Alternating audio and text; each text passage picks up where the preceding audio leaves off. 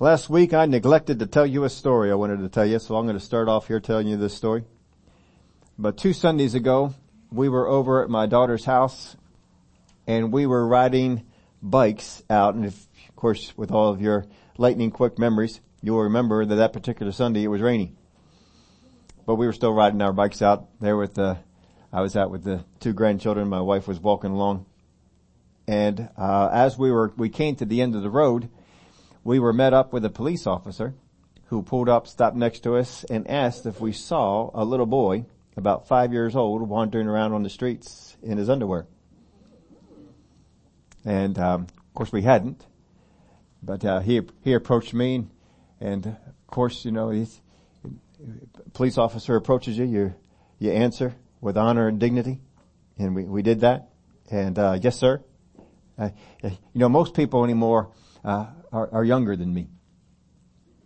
I'm getting to that point in life. Most people I run into are younger than me, especially people that are working in a police car. It didn't matter that he was younger than I addressed him as sir and listened to what he had to say.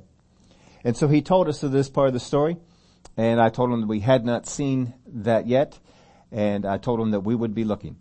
And so we set out to head on back, and we caught up to where my wife was, and we told her the story, and then she proceeded to go in the house, and I told the kids, hey, you want to keep looking? So we were riding around our bikes in the rain and trying to find a little boy who was wandering around 5 years old in his underwear. And we did not find the little boy, but when we came back to the house, I saw my wife had gone back, and she enlisted my daughter, and the 2 of them were in the van driving around. Of course, we had seen them out there on the road too. They had stopped us, and Nikolai was involved too. He was home watching the young one, so they had to take her out. So the whole family got involved because this one police officer asked us if this was going on. Now, we don't know if the little boy was found, but it did not hit the news, so we are assuming that the little boy was found. Now, in me telling you this story, it paints a certain picture in your mind of what has gone on. What I will tell you is what it didn't paint. You see, I could have told this story completely differently, and it would have painted a different visual, a different idea. I could have told you that as we were riding our bikes around, a black officer approached us and told us about a white boy who was wandering the streets of Quakertown. And that would have painted a completely different picture for you. And you would have been focused on details that probably didn't matter. This is what our news media tries to do a lot of times, that they try to inject race where really it doesn't belong. Now, for some of you folks who've been here in the church for a short period of time, some of you have been here at church for a long period of time, but you also notice this, that when I tell stories, I don't tell stories and tell you about the color of the people involved. Because to me, it's irrelevant. I don't care about the color of the people involved. I care that they were people. And they mean a lot to me that they were people.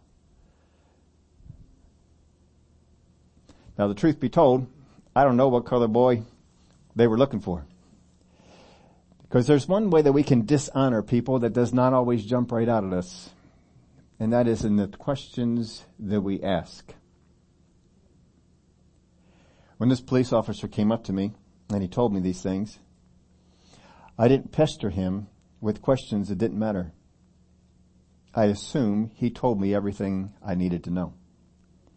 You see, if I start asking a person questions that they don't tell me in the initial thing, and sometimes you have a longer conversation, you can just ask questions and find stuff out, but time was of the essence. He was looking for someone and thought he'd stop and ask us if we could help out with that. I didn't bother asking, well, how did he get lost? Because that is irrelevant, how he got lost. I didn't ask what the race of the boy was because the officer didn't tell me. If he didn't tell me, I probably don't need to know. And really, it didn't matter to me.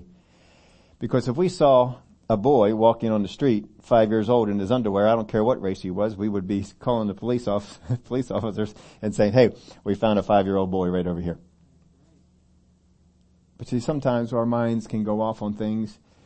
And I tell you this story because in the questions that we ask, in the details that we pull from the stories, tells us what's important.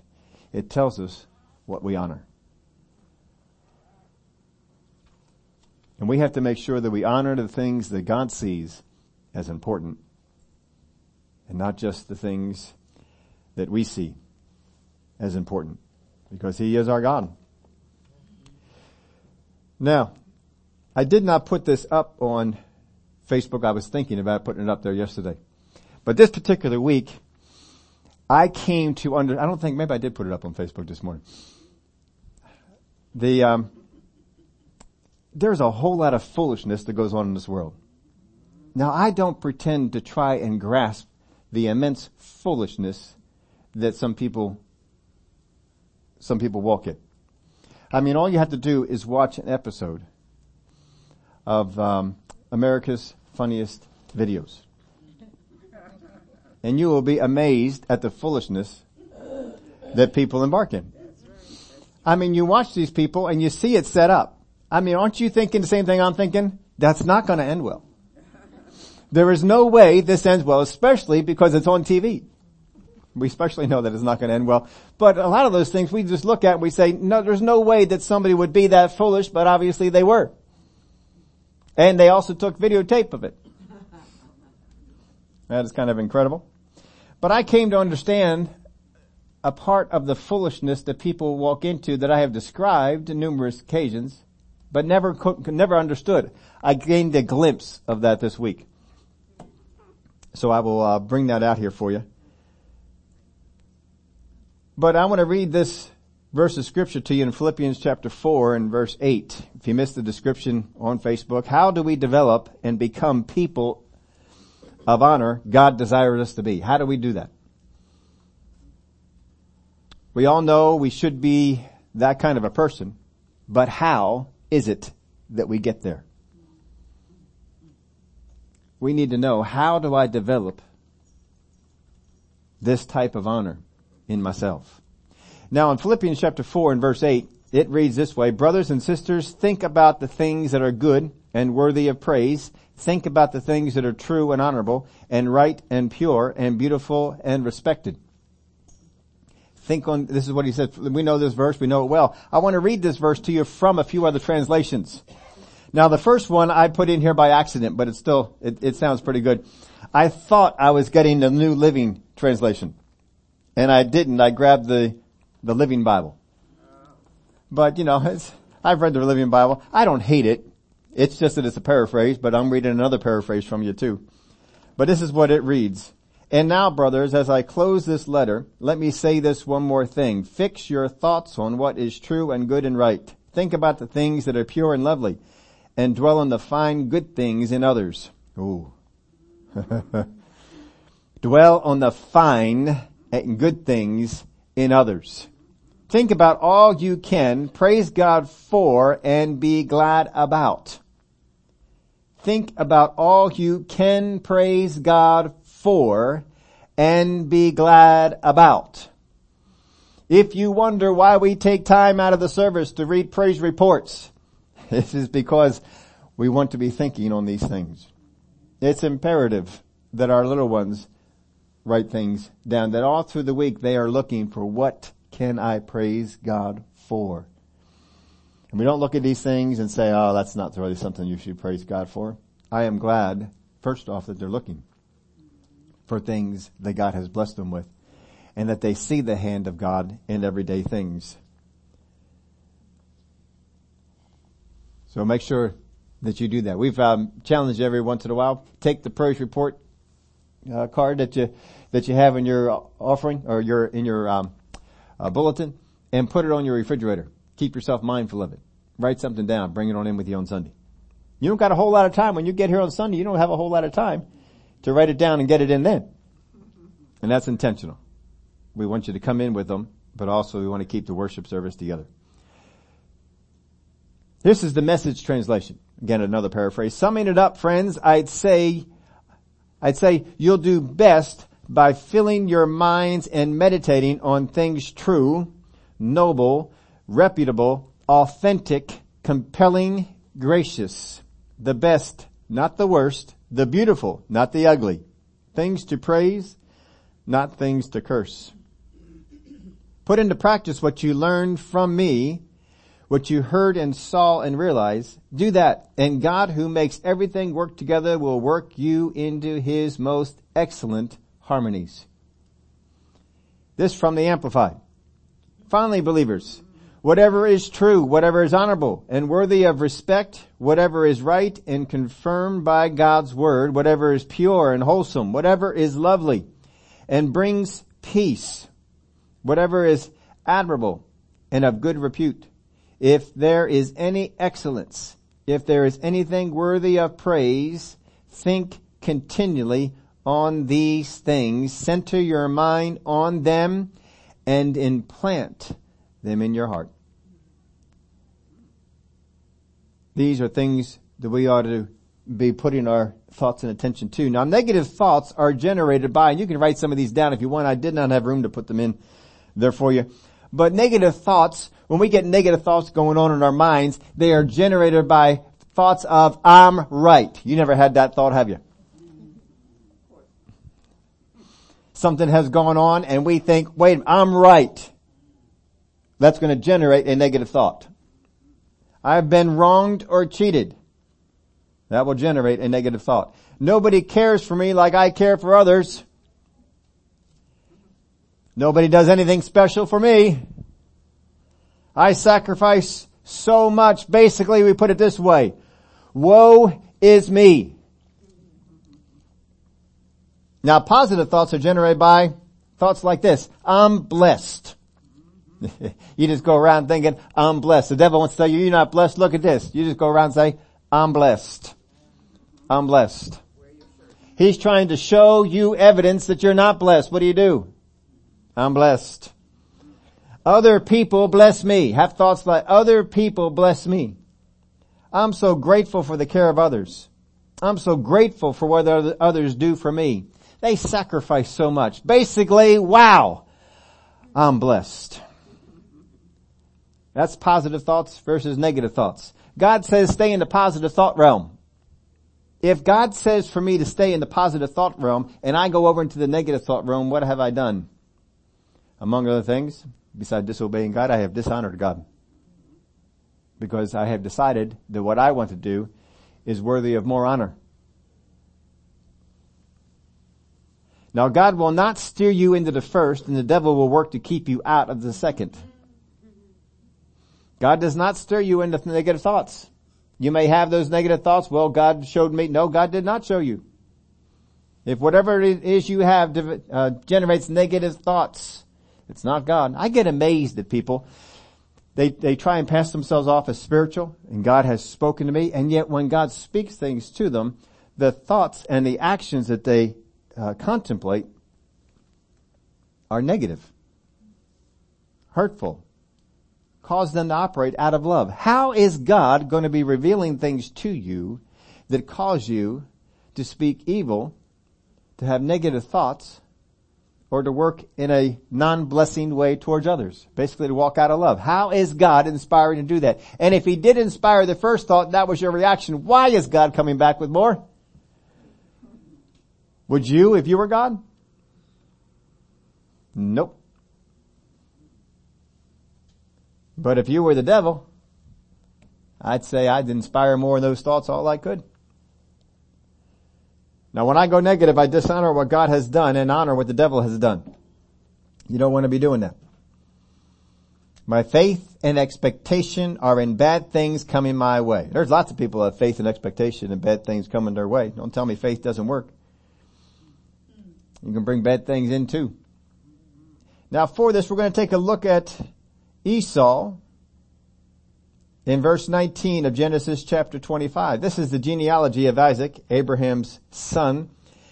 Abraham begot Isaac. Isaac was 40 years old when he took Rebekah as wife, the daughter of Bethuel, the Syrian of Padan Aram, and the sister of Laban, the Syrian.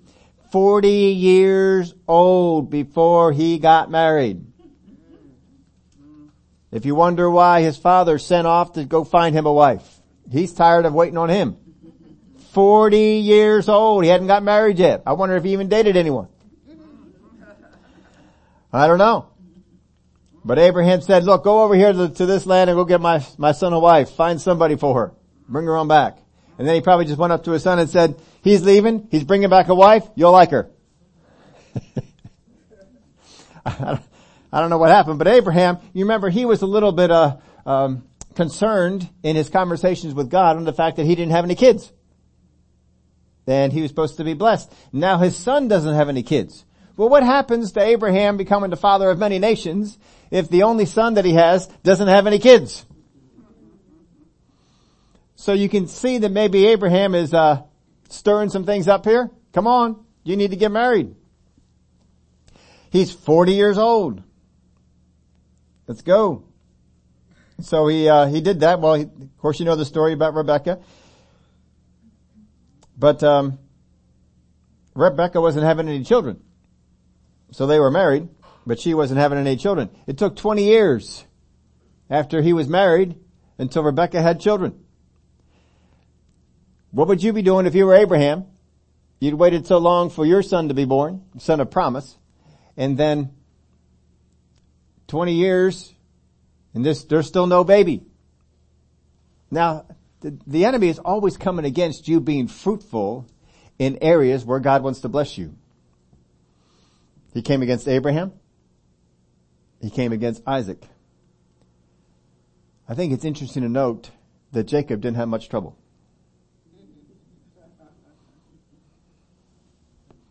There's a sermon in there somewhere, I'm sure.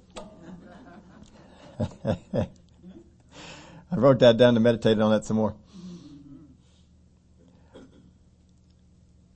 Now Isaac pleaded with the Lord for his wife because she was barren, and the Lord granted his plea, and Rebekah his wife conceived, but the children struggled together within her, and she said, if all is well, why am I like this? So she went to inquire of the Lord, and the Lord said to her, 2 nations are in your womb, 2 people shall be separated from your body, 1 people shall be stronger than the other, and the older shall serve the younger. Now they didn't have ultrasounds and things like that, and so I think twins could be more of a surprise to people that I don't know, what kind of notification they would have had otherwise. But she got a word from God. She had this struggle going on. She's never been pregnant before, but she's just feeling like, I don't know, this doesn't seem to be normal. Oh, honey, that's of course it's normal. The kids are always moving around. They're always kicking at the wrong time. The other moms are probably telling her these things and letting her know. No, it just doesn't, I don't know, it just doesn't feel like this should be going on the way that it is. And they're all probably telling, this is your first one, and you're older, and that's probably having a factor in this whole thing. They're probably giving her all kinds of reasons, but she's not buying it. She is unsettled, and so she goes after God, and God gives her a word. 2 nations, not 2 babies. 2 nations are in your womb. 2 people shall be separated from your body. 1 people shall be stronger than the other, and the older shall serve the younger. So when her days were fulfilled for her to give birth, indeed there were twins in her womb. And the first came out red. He was like a hairy garment all over, so they called his name Esau. Afterward his brother came out, and his hand took hold of Esau's heel, so his name was called Jacob. I'm told that means heel catcher. Isaac was 60 years old when she bore them. So the boys grew, and Esau was a skillful hunter, a man of the field. But Jacob was a mild man, dwelling in tents, and Isaac loved Esau because he ate of his game, but Rebekah loved Jacob. Now why did Isaac love Esau? Because he ate of his game. He got what he wanted. He liked game, and Esau went out and got it for him. He may have a propensity to go out there and to hunt. I mean, some people just have a desire for that. One pastor I had for a while, he has a desire to hunt. Not normal. It's not a normal desire to hunt. This is an incredible desire to hunt. This is the man who hunts with teams, because you don't want to be in these areas by yourself. He has other people that go with him, and they airlift him into the location. You better have all the stuff that you need and know how to take care of yourself out there. And he would tell stories, because they were after big game, big bears and it's big stuff. And they would say, we're out there hunting them, and we got all of our stuff here, and you're out in the middle of nowhere in a tent. And this was exciting for him. I like adventure. That's not my kind of adventure. But it is for him. Some people just have this tendency to go out there and to do these things.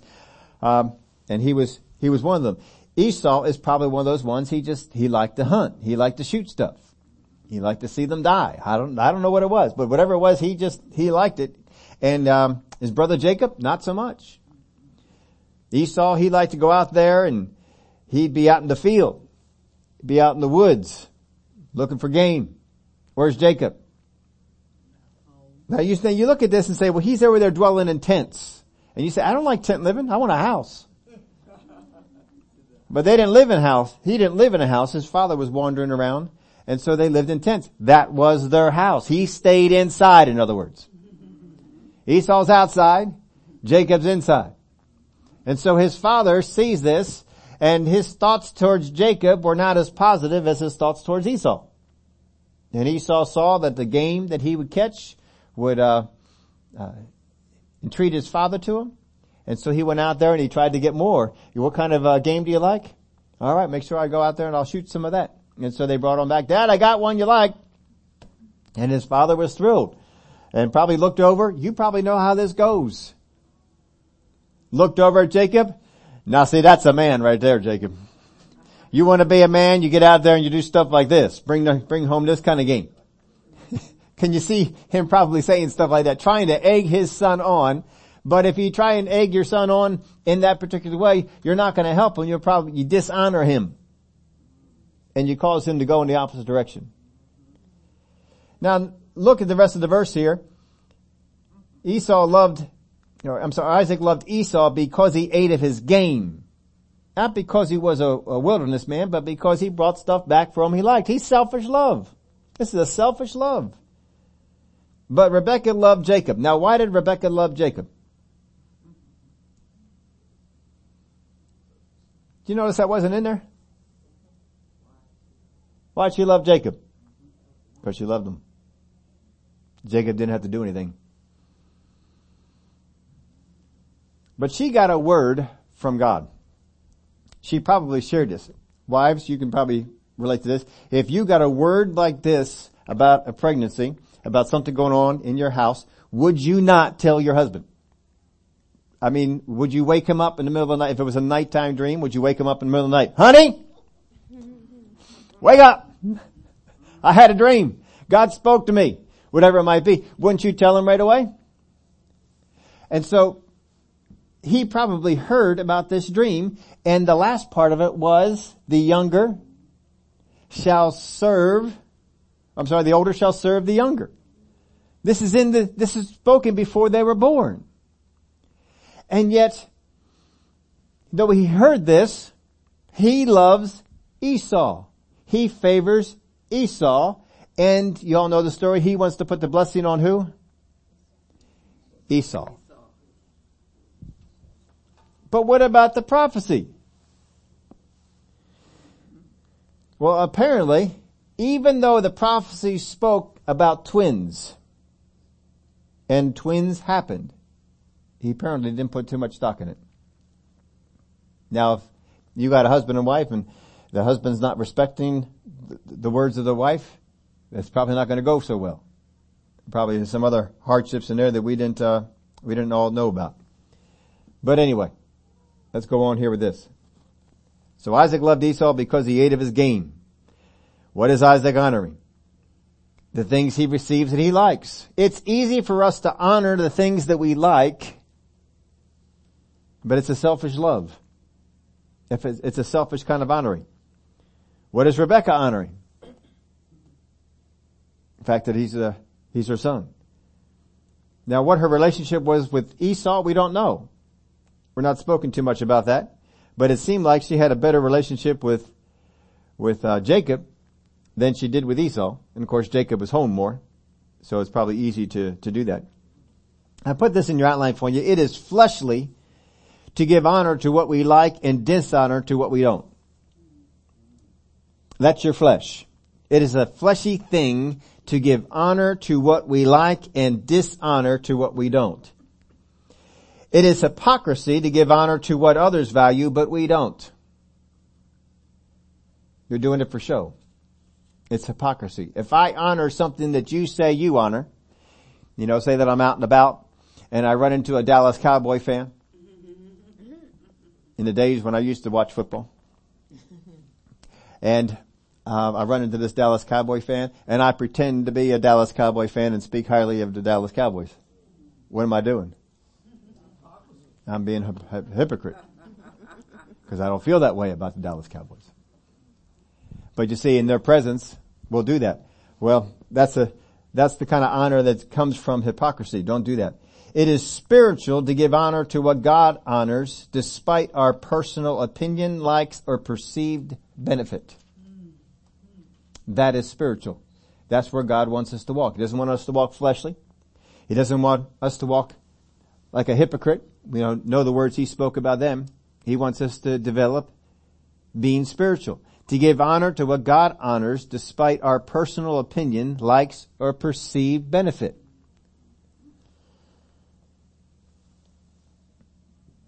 Now, I put this note in here about honoring or dishonoring the earth. There were some things that I had been meditating on since we had gone out to the creation museum and the things on Noah's Ark. And one of the things that they had emphasized, and you all know that this is in Scripture. We've been there a number of times with it. But in Genesis chapter 1, verse 24, let me read this for you. Then God said, "Let the earth bring forth the living creature according to its kind, cattle and creeping thing, and beast of the earth, each according to its kind. And it was so." What brought it forth? Let me read it for you again. Then God said, "Let the earth bring forth the living creature according to its kind." What brought it forth? Came from the earth. And God made the beasts of the earth according to its kind, cattle according to its kind, and everything that creeps on the earth according to its kind. And God saw that it was good. God made the beasts of the what? Of the earth. Then God said, "Let us make man in our image according to our likeness. Let them have dominion over the fish of the sea, over the birds of the air, and over the cattle, over all the earth, and over every creeping thing that creeps on the earth." What do you see talked about several times here? On the earth. All, or over all the earth. We see the earth, the earth, the earth, the earth, the earth. So God created man in His own image. In the image of God He created him. Male and female He created them. Then God blessed them, and God said to them, "Be fruitful and multiply, fill the earth and subdue it, have dominion over the fish of the sea, over the birds of the air, and over every living thing that moves on the earth." What was man formed from? The dust of the earth.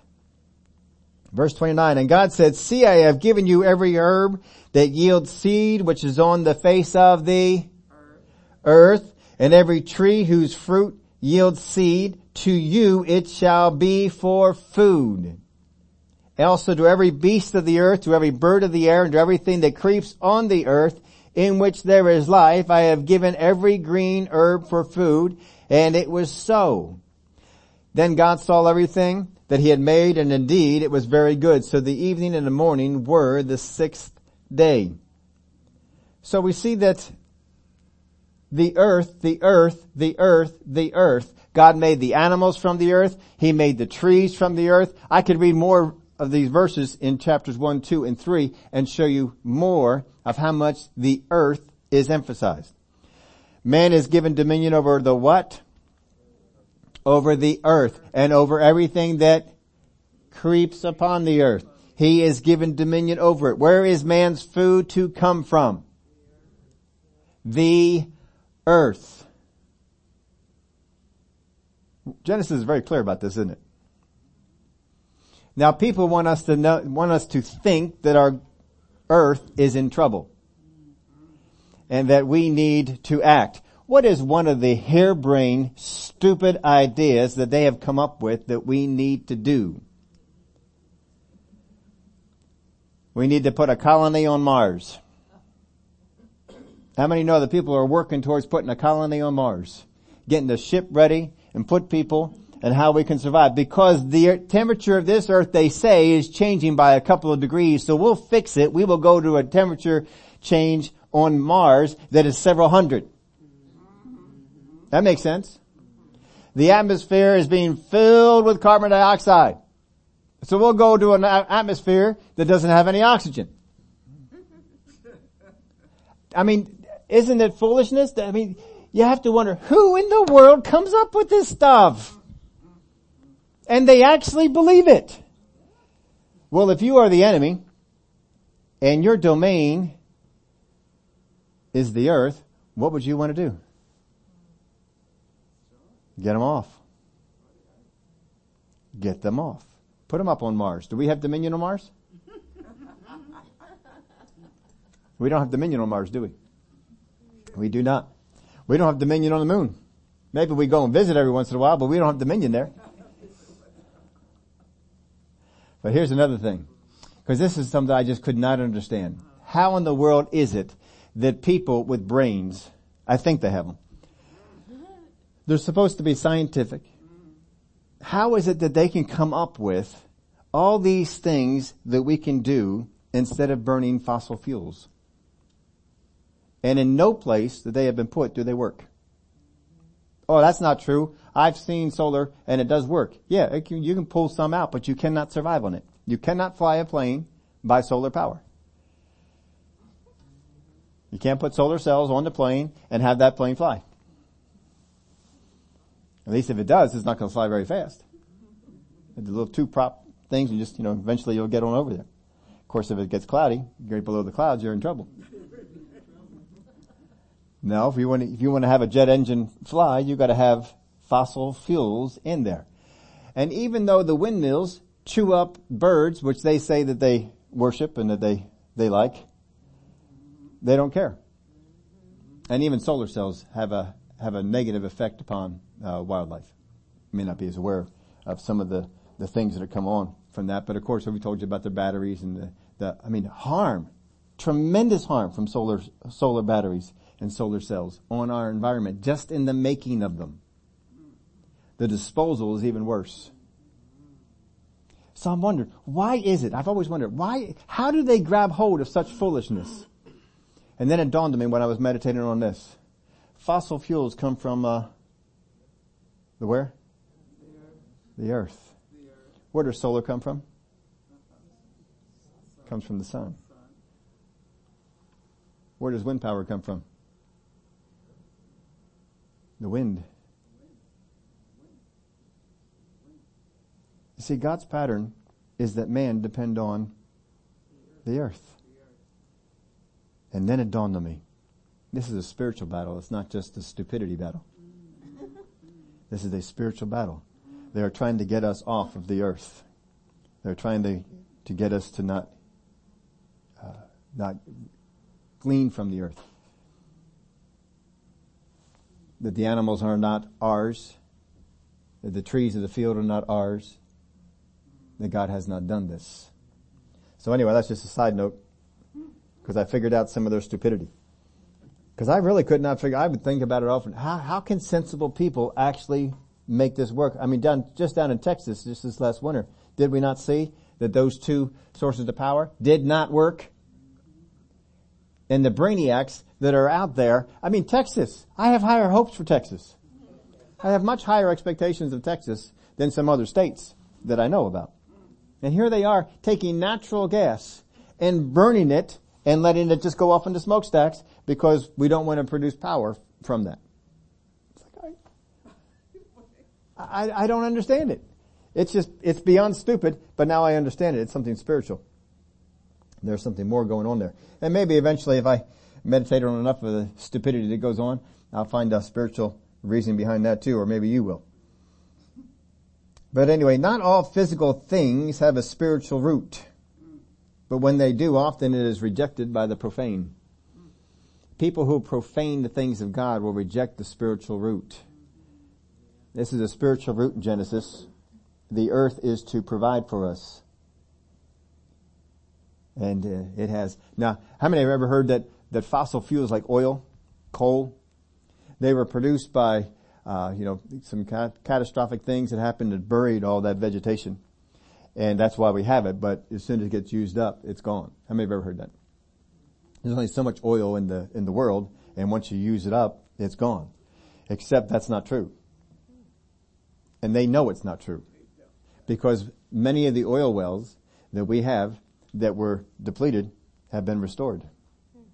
They weren't used for a while, they weren't drilled because they didn't produce anything. Well, they found out they refilled themselves. There apparently is a lot more oil than we know about.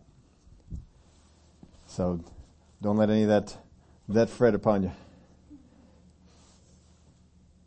Beloved, turn over here to, let's just see this principle, Luke chapter 5, verse 17. Now it happened on a certain day as he was teaching that there were Pharisees and teachers of the law sitting by who had come out of every town in Galilee, Judea, Jerusalem, and the power of the Lord, and the power of the Lord was present to heal them. Then behold, men brought on a bed a man who was paralyzed, whom they sought to bring in and lay before him. And when they could not find how they might bring him in because of the crowd, they went up on the housetop, let him down on his bed through the tiling into the midst before Jesus. When he saw their faith, he said to him, Man, your sins are forgiven you. And the scribes and the Pharisees began to reason, saying, Who is this who speaks blasphemies? Who can forgive sins but God alone? But when Jesus perceived their thoughts, he answered and said to them, Why are you reasoning in your hearts? Which is easier to say, Your sins are forgiven you, or to say, Rise up and walk? But that you may know that the Son of Man has power on earth to forgive sins, he said to the man who was paralyzed, I say to you, arise, take up your bed, and go to your house. Immediately he arose up before them, took up what he had been lying on, and departed to his own house, glorifying God. And they were all amazed, and they glorified God, and were filled with fear, saying, We have seen strange things today. Now, in this particular episode, Jesus healing people, we see that the power of God was present to heal how many? Them, plural. Them. The power of God was present to heal them, but how many people got healed in this meeting? Him. Only him. It was there to heal them, but only him got healed because they shut it down. They decided to react to something they didn't understand. God may speak things through other people or to you that you do not understand. Don't just reject it, pursue him. Remember when Jesus taught the disciples that were following him, not just the 12, but the group of disciples, unless you eat of my flesh and drink of my blood. Remember that sermon? And the home as people all left, and he turns to his 12 and he said, Are you going to leave me too? And they said, Who else has the words of life? They didn't understand it any more than the other people did, but they stayed. Sometimes we had to stay, even though I don't understand, but that's what's going on. That's all right. Stay with it. See, there was a spiritual principle going on here. He had to deal with that spiritual principle before he could deal with the physical. But they couldn't understand the spiritual root that had gone on, and they rejected the rest. They saw it as profane. Let's go back over here to Genesis 25, verse 29. Now Jacob cooked a stew, and Esau came in from the field, and he was weary. And Esau said to Jacob, Please feed me with that same red stew, for I am weary. Therefore his name was called Edom. That's where the name Edom came from, is from this particular thing. You wonder why Esau and the descendants of him live in the land of Edom. This is why. But Jacob said, Sell me your birthright as of this day. And Esau said, Look, I'm about to die, so what is this birthright to me? And then Jacob said, Swear to me as of this day. So he swore to him and sold his birthright to Jacob. And Jacob gave Esau bread and stew and lentils. Then he ate and drank, arose and went his way. Thus Esau despised his birthright. Now we're not told this part, but I'm sure that once we go to heaven and we see the videotape, that we will find out that Jacob called in some witnesses. Because would you trust your brother? And especially if your brother was Esau, would you trust him? Probably didn't trust him, probably brought in some witnesses, and that's why it's a known thing. We'll find out later on here in Genesis that other people knew that this birthright was gone, so he didn't have to prove it in any way. I'm pretty sure he brought some people in to see this. And so he swore to him, sold the birthright to Jacob. But he's saying, Look, I'm about to die. What is this birthright to me? I mean, how famished can he be? He walked in there. Really? If you can walk into the place, you can't be dying. If you're collapsed out in the field, Okay, maybe. But he didn't collapse out in the field. He came in, sat at the table, and made his request. So we know that the thoughts that Esau has as he's coming towards the house are thoughts of, man, I'm gonna die. If I don't eat something. Oh, how many people have ever said something like that? I am so hungry. I could just die. People say things like that. I'm so hungry I could eat a horse. I'm sure most people who say that wouldn't even touch a horse meat if they saw it. Horse, I don't eat that. But we say these things, and he's probably thinking all this stuff on his way in there, and he's got himself set up. And Jacob sees it, takes advantage of it. He may have even been thinking, that birthright should have been mine. I mean, come on, just seconds. That would have been mine. Now the family name and titles were passed along to the oldest son. And he would receive the chief portion, or what's called a double portion. Now a double portion doesn't mean twice as much. What it means is a household of 5, the portion was divided into 6 parts. And the oldest son would receive twice, 2 of those shares. So he would get 1 and 2, and the rest would get 1.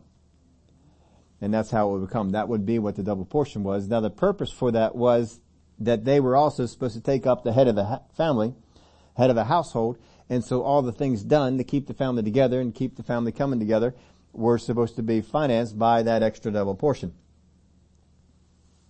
So he would receive this chief portion, or this double portion. But it was also a spiritual position. In this particular family, the family of Abraham, it meant that the one to whom belonged the covenant promise that was made to Abraham. So the birthright would pass on to the one that would have the birthright, the promise of Abraham of having the descendant that would be the Messiah, that fell now to whoever had the birthright. So Jacob is contending for this. He wants that. And Esau doesn't care. But they know Messiah is coming through our line. And I want to be, there's 2 of us here. The Messiah is only going to come through one. I want to be that one. And Jacob stands up to get this. But Esau, he despises it. I don't care. It doesn't matter to me.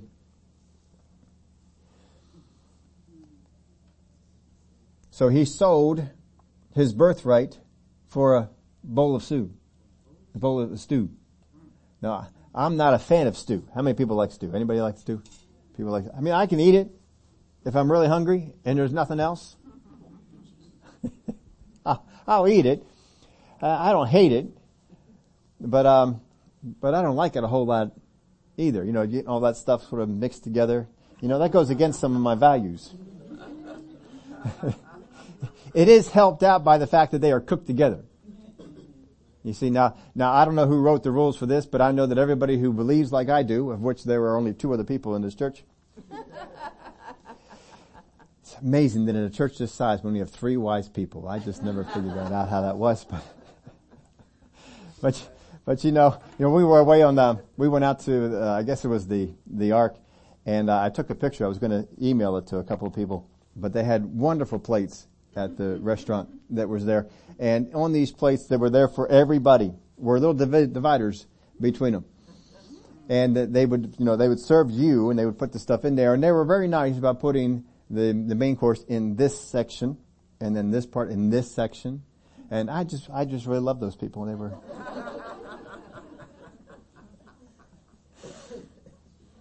That was just astounding.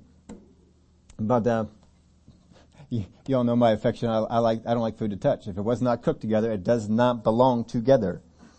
It will not mix. Now my wife is in totally other opposite. She will take all the food, mix it all together on the plate, and then eat it.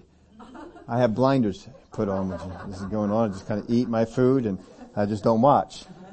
Cause it actually painfully hurts me to see it. It actually hurts. And for her, she sees me separate. It probably hurts her, causes great pain. But we still eat in the same room. That still goes on. But anyway, this whole stew idea, I can do it because everything was cooked together, but it's not a favorite. It's not a favorite of mine. but apparently it was for them. Now, once we get to heaven, we can find out, does Jacob set him up with this? Is Jacob, developing the recipe and finding out what it is that his brother likes, and so he can get him in a vulnerable? I don't know what it was, but I can't imagine any scenario in which that occurred. But anyway, it occurred here. Jacob seized upon it and got the birthright.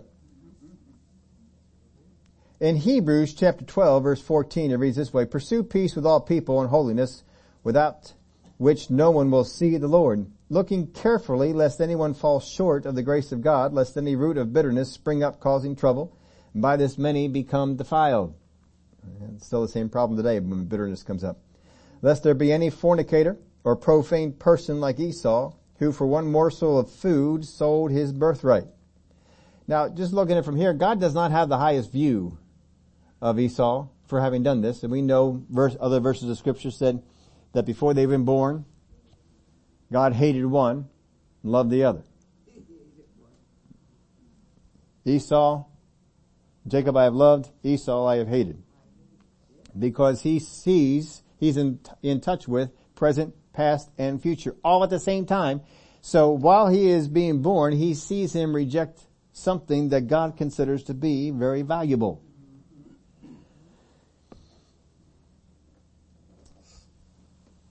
"Lest there be any fornicator or a profane person." So it associates what he did as a fornicator, one who for one morsel of food sold his birthright. "For you know that afterward, when he wanted to inherit the blessing, he was rejected. For he found no place for repentance, though he sought it diligently with tears." Now Esau is likened to a fornicator, as we said. He had married Hittite women. He married 2 Hittite women, and it made his parents upset, and they were a great thorn in the flesh for his parents. It's interesting. If you compare scriptures, and you'll find this out. But we know that Jacob got married when he was 40. Do you know how old Esau was when he got married? He was 40. Now, think about this. What kind of competition is going on with the brothers? They both get married very late in life in the same year. Now, my sense on this, and this is just from reading it, trying to put myself into the story and envision these things, is that dad is getting kind of fed up with neither son getting out there and getting married.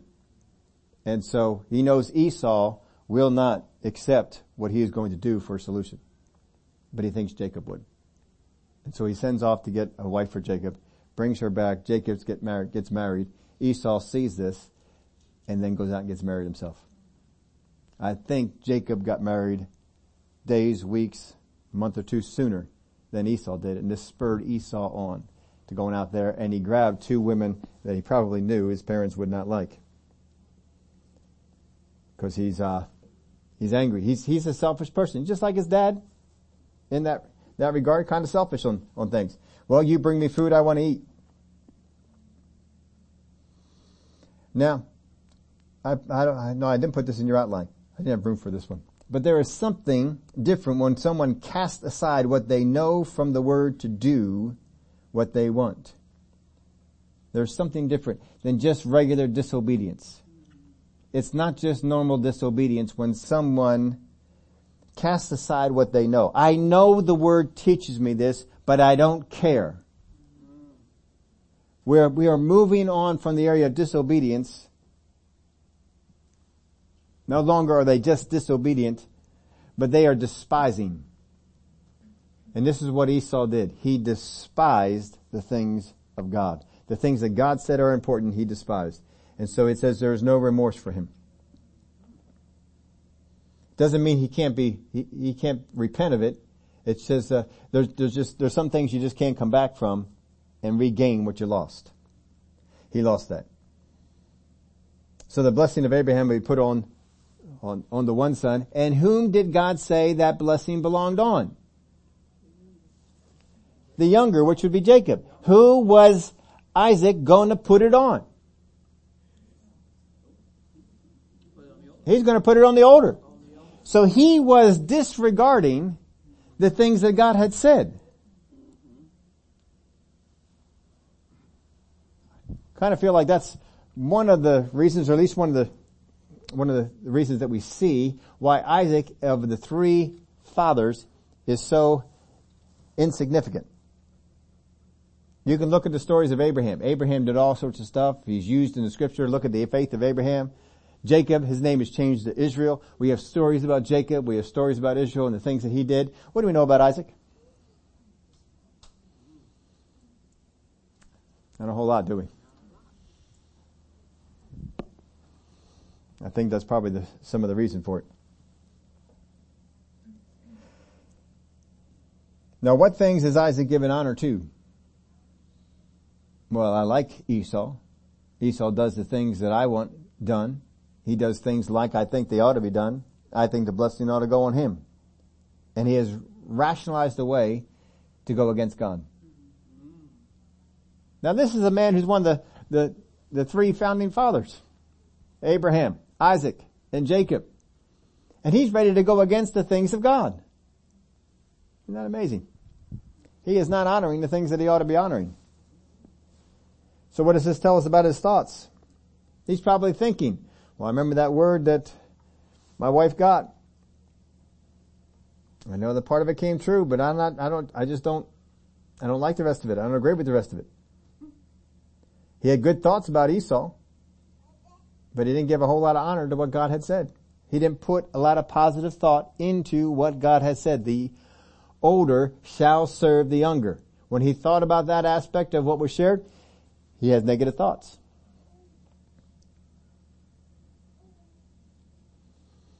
Now Esau had those two marriages that I referred to. He married the two Hittite women, but then he tried to gain favor with his father and he went out and married somebody more favorable. Now he's got 3 wives.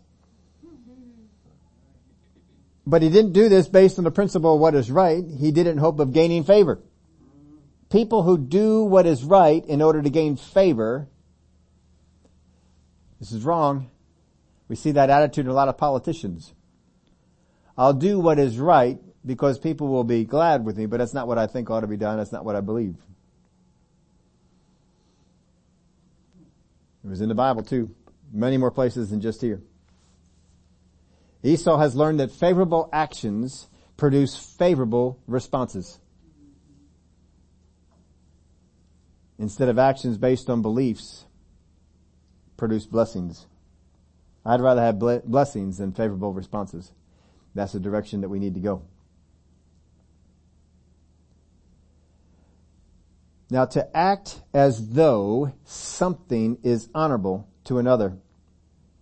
This is basically us acting in such a way as to patronize them. Have you ever been patronized?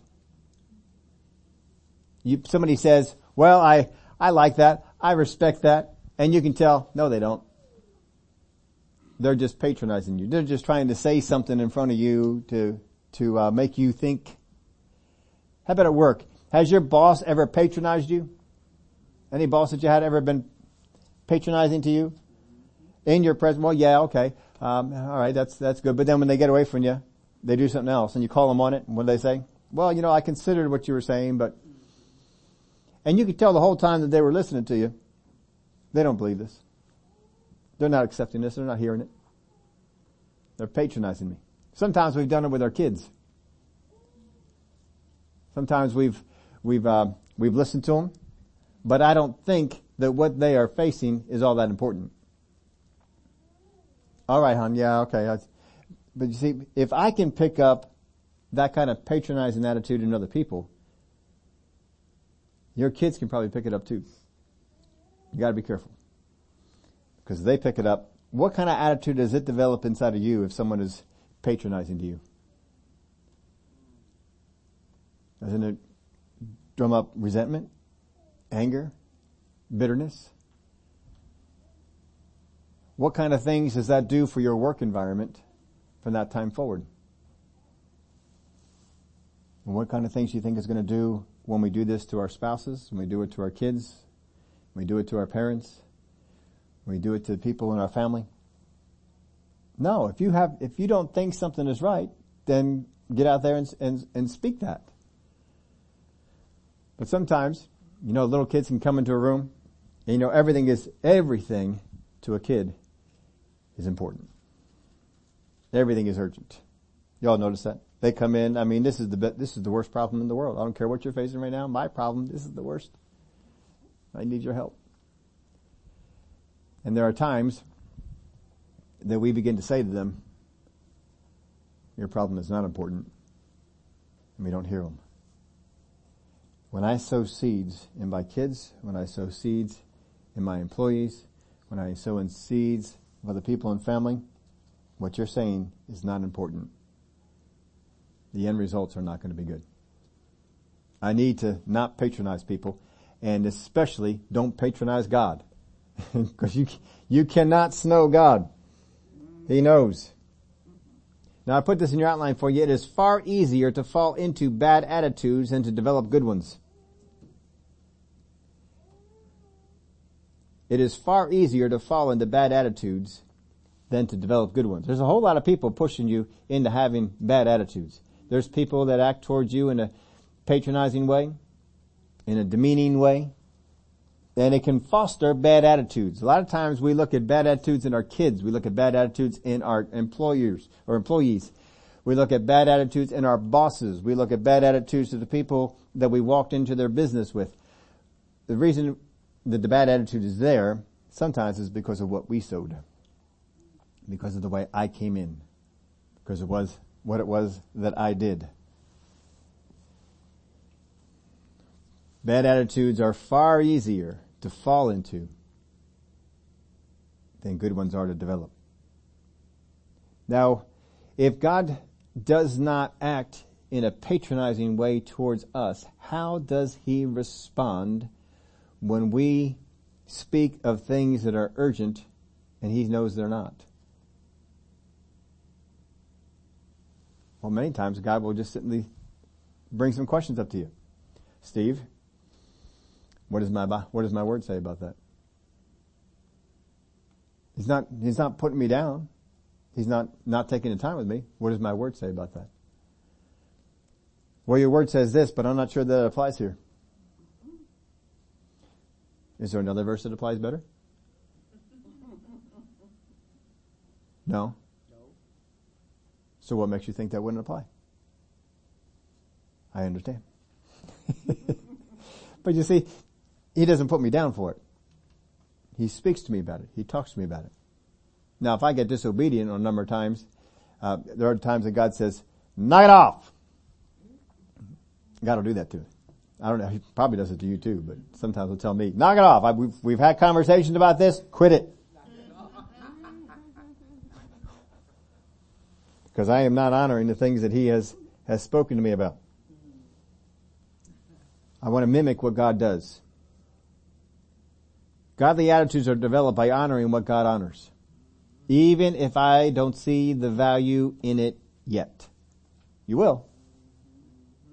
But even if you don't see the value in it yet, this is what we do. When we were kids, wasn't this required? Wasn't this expected of us? When we have kids, isn't this something we expect? You will honor what I say because I say it. That's the famous answer. Why do I have to do that? Because I said so. Because I said so. We don't have to explain everything to the kids. But you don't have to do it in a nasty and mean way, in a way that will generate wrong attitudes. Places where they feel put down.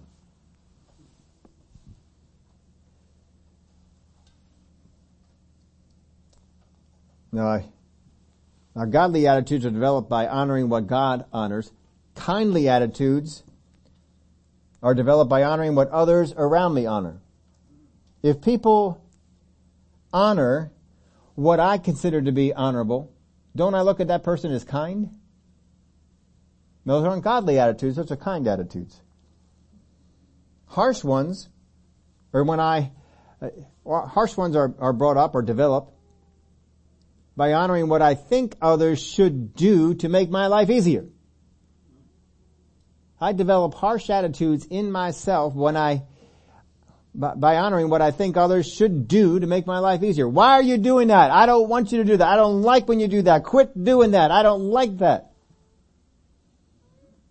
And we come across as harsh. Why? Because I am honoring, I'm giving honor, I'm giving preference to something I want you to do that will make my life easier or more enjoyable. That's a harsh attitude. Now you can keep on coming up with a list of that. Kind attitudes, harsh attitudes. Just start making up some other ones. How do I develop this kind of an attitude? What kind of things am I honoring? Whatever you honor will develop certain attitudes. We want to honor the things that God wants us to honor. Now our attitudes towards people, whether they be friend, foes, others, whoever they are, places, situations, jobs, God, and life in general, we're not born into them. I am not born into this attitude. They are not given to me and they are not conferred upon me. I develop them. I develop them with my thoughts. I develop them with my meditations. And I develop them with the words we speak. Now, I'm going to try and keep this as an aspect of this for at least a few weeks. There are certain phrases that are dishonoring phrases. And I want to show you how they are. God tells you, Steve, I want you to do this. I've come up with something. Steve, I want you to eat vegetables only for 1 week. And out of my mouth comes the words, I can't do that. I can't do that. When I say I can't do whatever it is that God has told me to do in His Word, or God has told me to do in my spirit, and I answer, I can't, I dishonor the words of God that speak to me. I can do all things through who strengthens me. And how many other verses can you find in the Word of God that tell you you can? Whenever God gives me an assignment, whenever God speaks to me, and I say, I can't, I am dishonoring something of God. Don't do it. How well did it work out for anyone who argued with God why they couldn't do something? Think of somebody who was successful with that argument. I mean, Moses tried it. Did that work? Abraham tried it. Did that work? No. You can go into quite a list of things. I can't. Don't do it. If God gives you an assignment, don't argue whether you can or not. All right, God, how do we pull this off? Amen. See, I'm giving honor to Him. There are so many things we do in life on a regular basis that we do not even realize are dishonoring to God. Our faith in the favor of God has drawn a lot of blessings to us. But through honor, we reel them in. I mentioned that to you last week. Don't forget that. A lot of times we are not reeling in the blessings because I'm not walking the life of honor. And in many of my words, I dishonor the things of God without even realizing it. Well, God, I can't do that.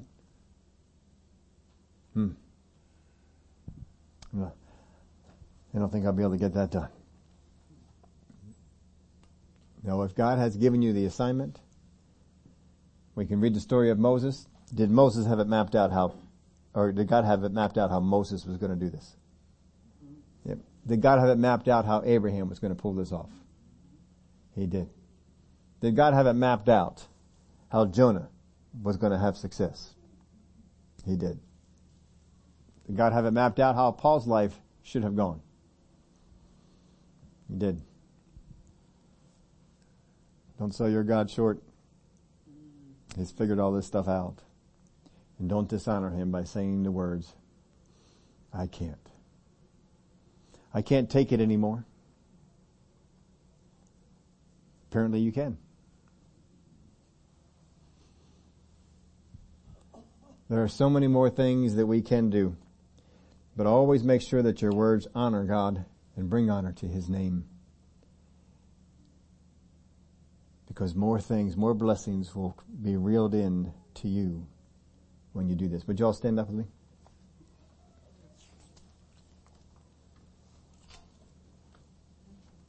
Glory to God. Well, Father, I know that we can walk a life of honor or walk a life of dishonor. Most of us here would choose the life of honor, though we have been selecting the wrong road too many times. Our own selfishness gets in the way, our own priorities, hypocrisy we're not even aware of, criticalness that we think is just normal, thoughts that we don't think are doing any harm, but all these things are developing negative attitudes, negative talk, and pulling us out of a life of honor. We want to honor you with our words. We want to honor you with our life. We want to honor you with our works and all the things that we do. That when people look upon us, they say that is a person of honor. And I thank you that you will lead us in that way. Many times we as Christians have had the same setbacks, the same holdbacks, the same things that seem to plague our life. And people try and list all sorts of things and call them in different areas. You are harassed by demon spirits. You have a generational curse upon you, and the list goes on. When very often we are just not honoring the things we need to honor. If we walk into a life of honor, no demon in the world can stand against us. For you have given us all the things of earth at our disposal. Help us to see all that you have given us. I thank you for it. Glory to God. I'm not going to ask for a show of hands, but you may be here and you may be realizing that you have lived a life of dishonor. Dishonor has crept its way in,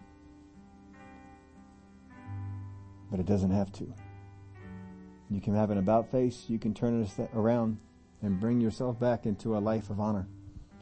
This morning, we have communion.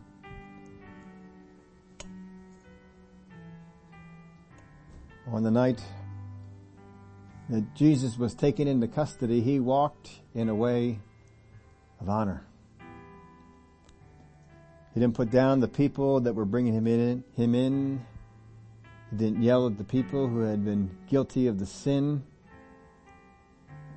He didn't even answer his accusers.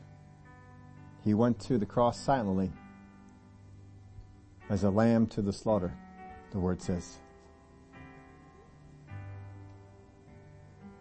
Even when Job was going through so much physical trauma, his wife said to him, "Curse God and die."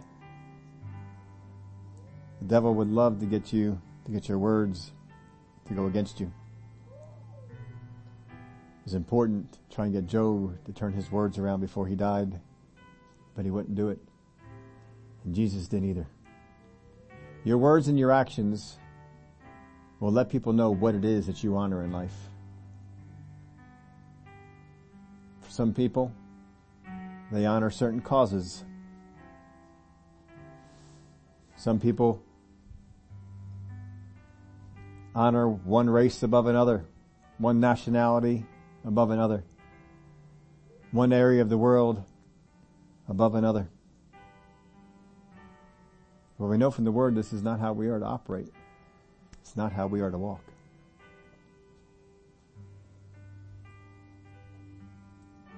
My prayer with God is that every day I bring honor to Him.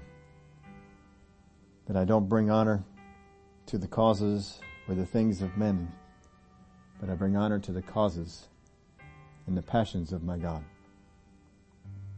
These are the things I stand for. These are the things I pursue. I spend my life learning what His passions are. what he holds dear.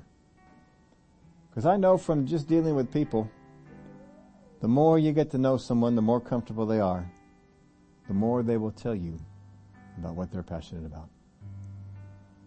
Sometimes the things we hold most dear, that we are the most passionate about, we kind of hold back. I'm not sure if I want to let everybody know about this yet.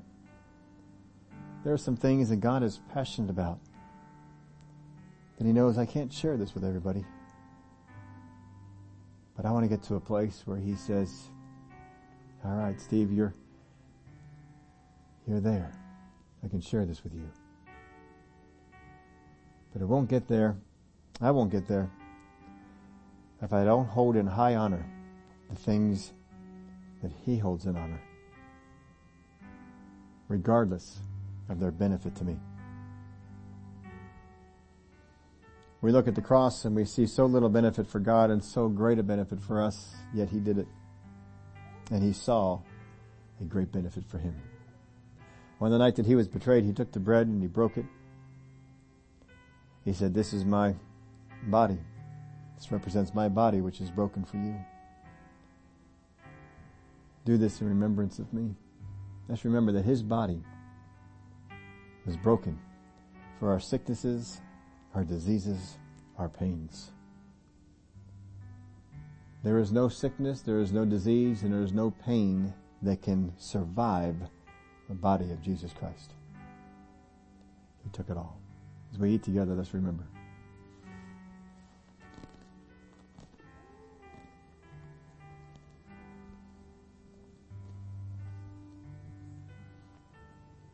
Later that night after supper,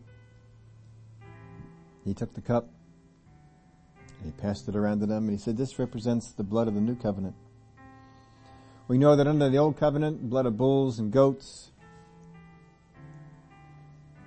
they didn't last. Sacrifices were going on a daily basis. But his blood would be once and for all. He would shed his blood on the cross. He then presented that blood before the altar in heaven. And it was forever settled. Let's remember the blood, his blood that was shed for us for the remission of sins. And we are forgiven. Let's drink together. Glory to God. Father, I thank you. The great sacrifice that you gave. Your Son was crucified. He died and was buried for our sin, that we would be redeemed from the curse and we would live forever with you. I thank you for it. Give you the praise and glory in Jesus' name. Amen.